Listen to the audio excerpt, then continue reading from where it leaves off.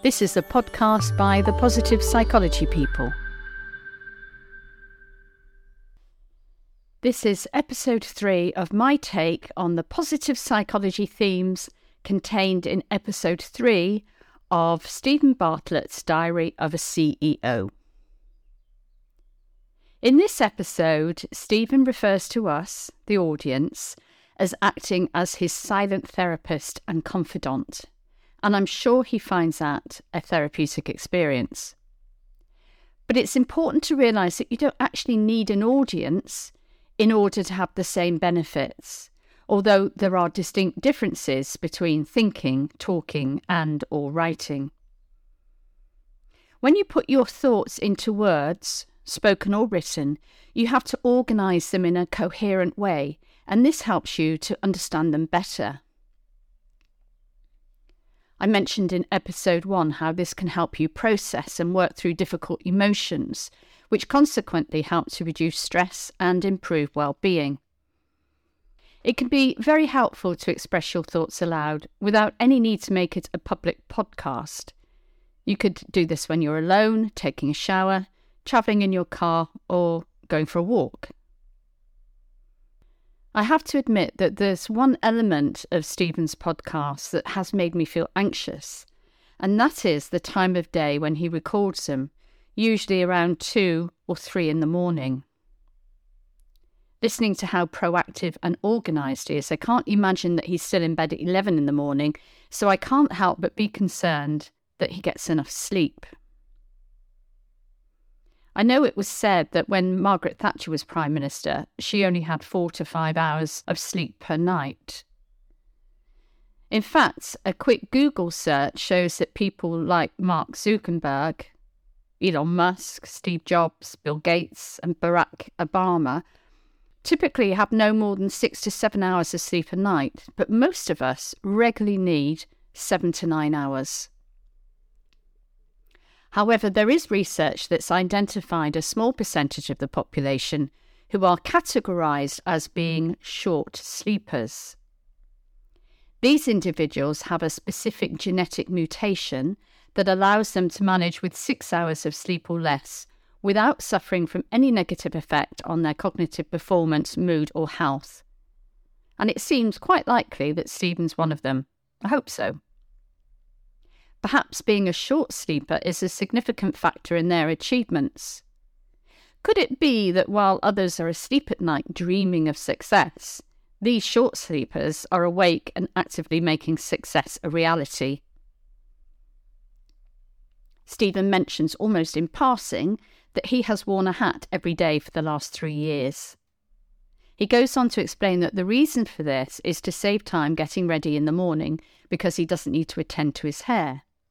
He also tells us he wears the same choice of clothes every day, a black t-shirt and black trousers. This, he says, is a way of limiting the number of decisions that he has to make in a day. He mentions Mark Zuckerberg and Steve Jobs also had a similar habit of simplifying their wardrobe choices, and so did Barack Obama, another thing they have in common to sleeping less than the average person. Even Albert Einstein was known for wearing the same outfit, a grey suit, every day. And black seems to be a good choice of colour because it has the potential to influence people's perception and behaviour. In a study in which more than 1,000 people were asked which colours they associated with certain qualities, black came either first or second in every positive category. Black was seen as being connected with authority, power and perceived competence, and was seldom considered in negative terms. In sport, black uniforms create the impression of aggression and have the power to influence team performance. Maybe a reason why referees wear black. And one only has to think of the All Blacks, New Zealand's rugby union team, and their intimidating presence, especially when they perform their wall dance haka before they play. So it seems that if you want others to see you as attractive, intelligent and confident, wearing black might be your best choice. Talking of choice, Stephen highlights the importance of focusing on important decisions and reducing the need to make decisions about trivial matters, like what to wear. Research on the phenomenon of having too many decisions to make, is often referred to as choice overload, shows that having too many options can lead to feelings of anxiety, indecision, and dissatisfaction. Barry Schwartz describes this in his book, The Paradox of Choice: Why More is Less, and concludes that we need to simplify our lives in order to avoid decision fatigue. Lessening our choices and decision-making about the trivial things in life makes time and space to focus on more important matters. Stephen questions how he ended up being so successful and making £100 million decisions, and realises that it was through a process of making one decision at a time rather than planning years ahead. He says, 1 day at a time, 1 hour at a time, 1 email at a time, 1 problem at a time, 1 challenge at a time. When he says he was driven to work like this for fear of complacency and had little time for reflection, he's also describing what is referred to as sequential decision-making process. Sequential decision-making has significant advantages for both personal and professional growth. By focusing on one decision at a time, individuals can reduce their cognitive load, improve decision quality, enhance problem solving, increase motivation, and better manage their time. Research supports the idea that adopting this approach can lead to more successful outcomes and a greater sense of progress in various aspects of life.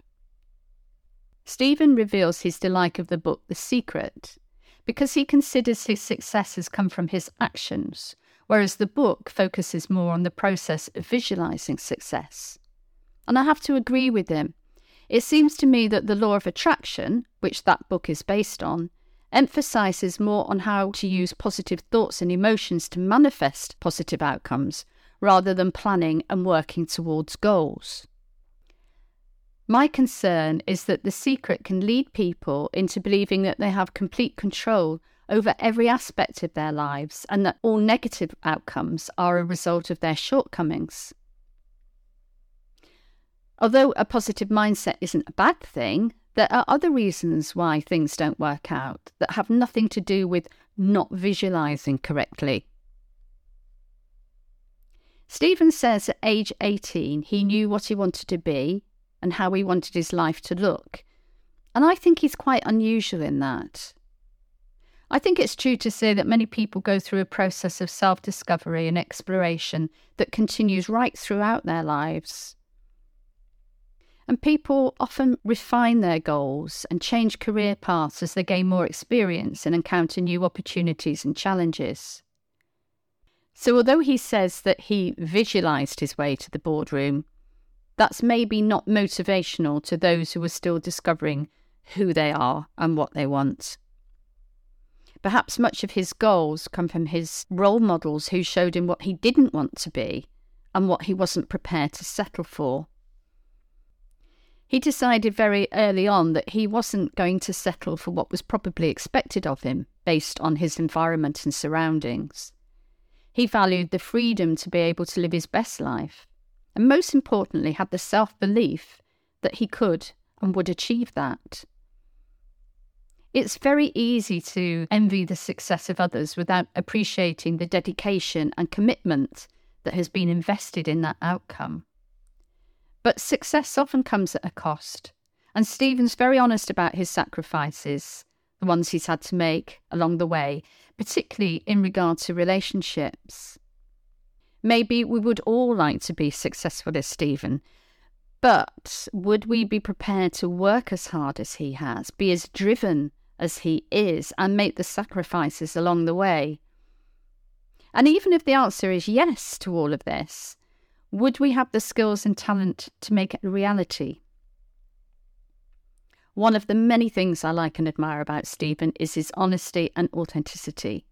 He doesn't pretend that it was a breeze getting to where he is today, and I suspect that future episodes will elaborate further on this subject. I hope so.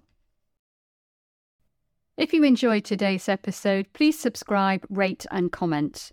Visit our website at thepositivepsychologypeople.com and connect with us on Twitter, Facebook, and Instagram. The Positive Psychology People is dedicated to sharing the evidence-based science of what makes a life worth living. Please share this episode with friends or family or anyone you think might find it valuable. Thank you for your support.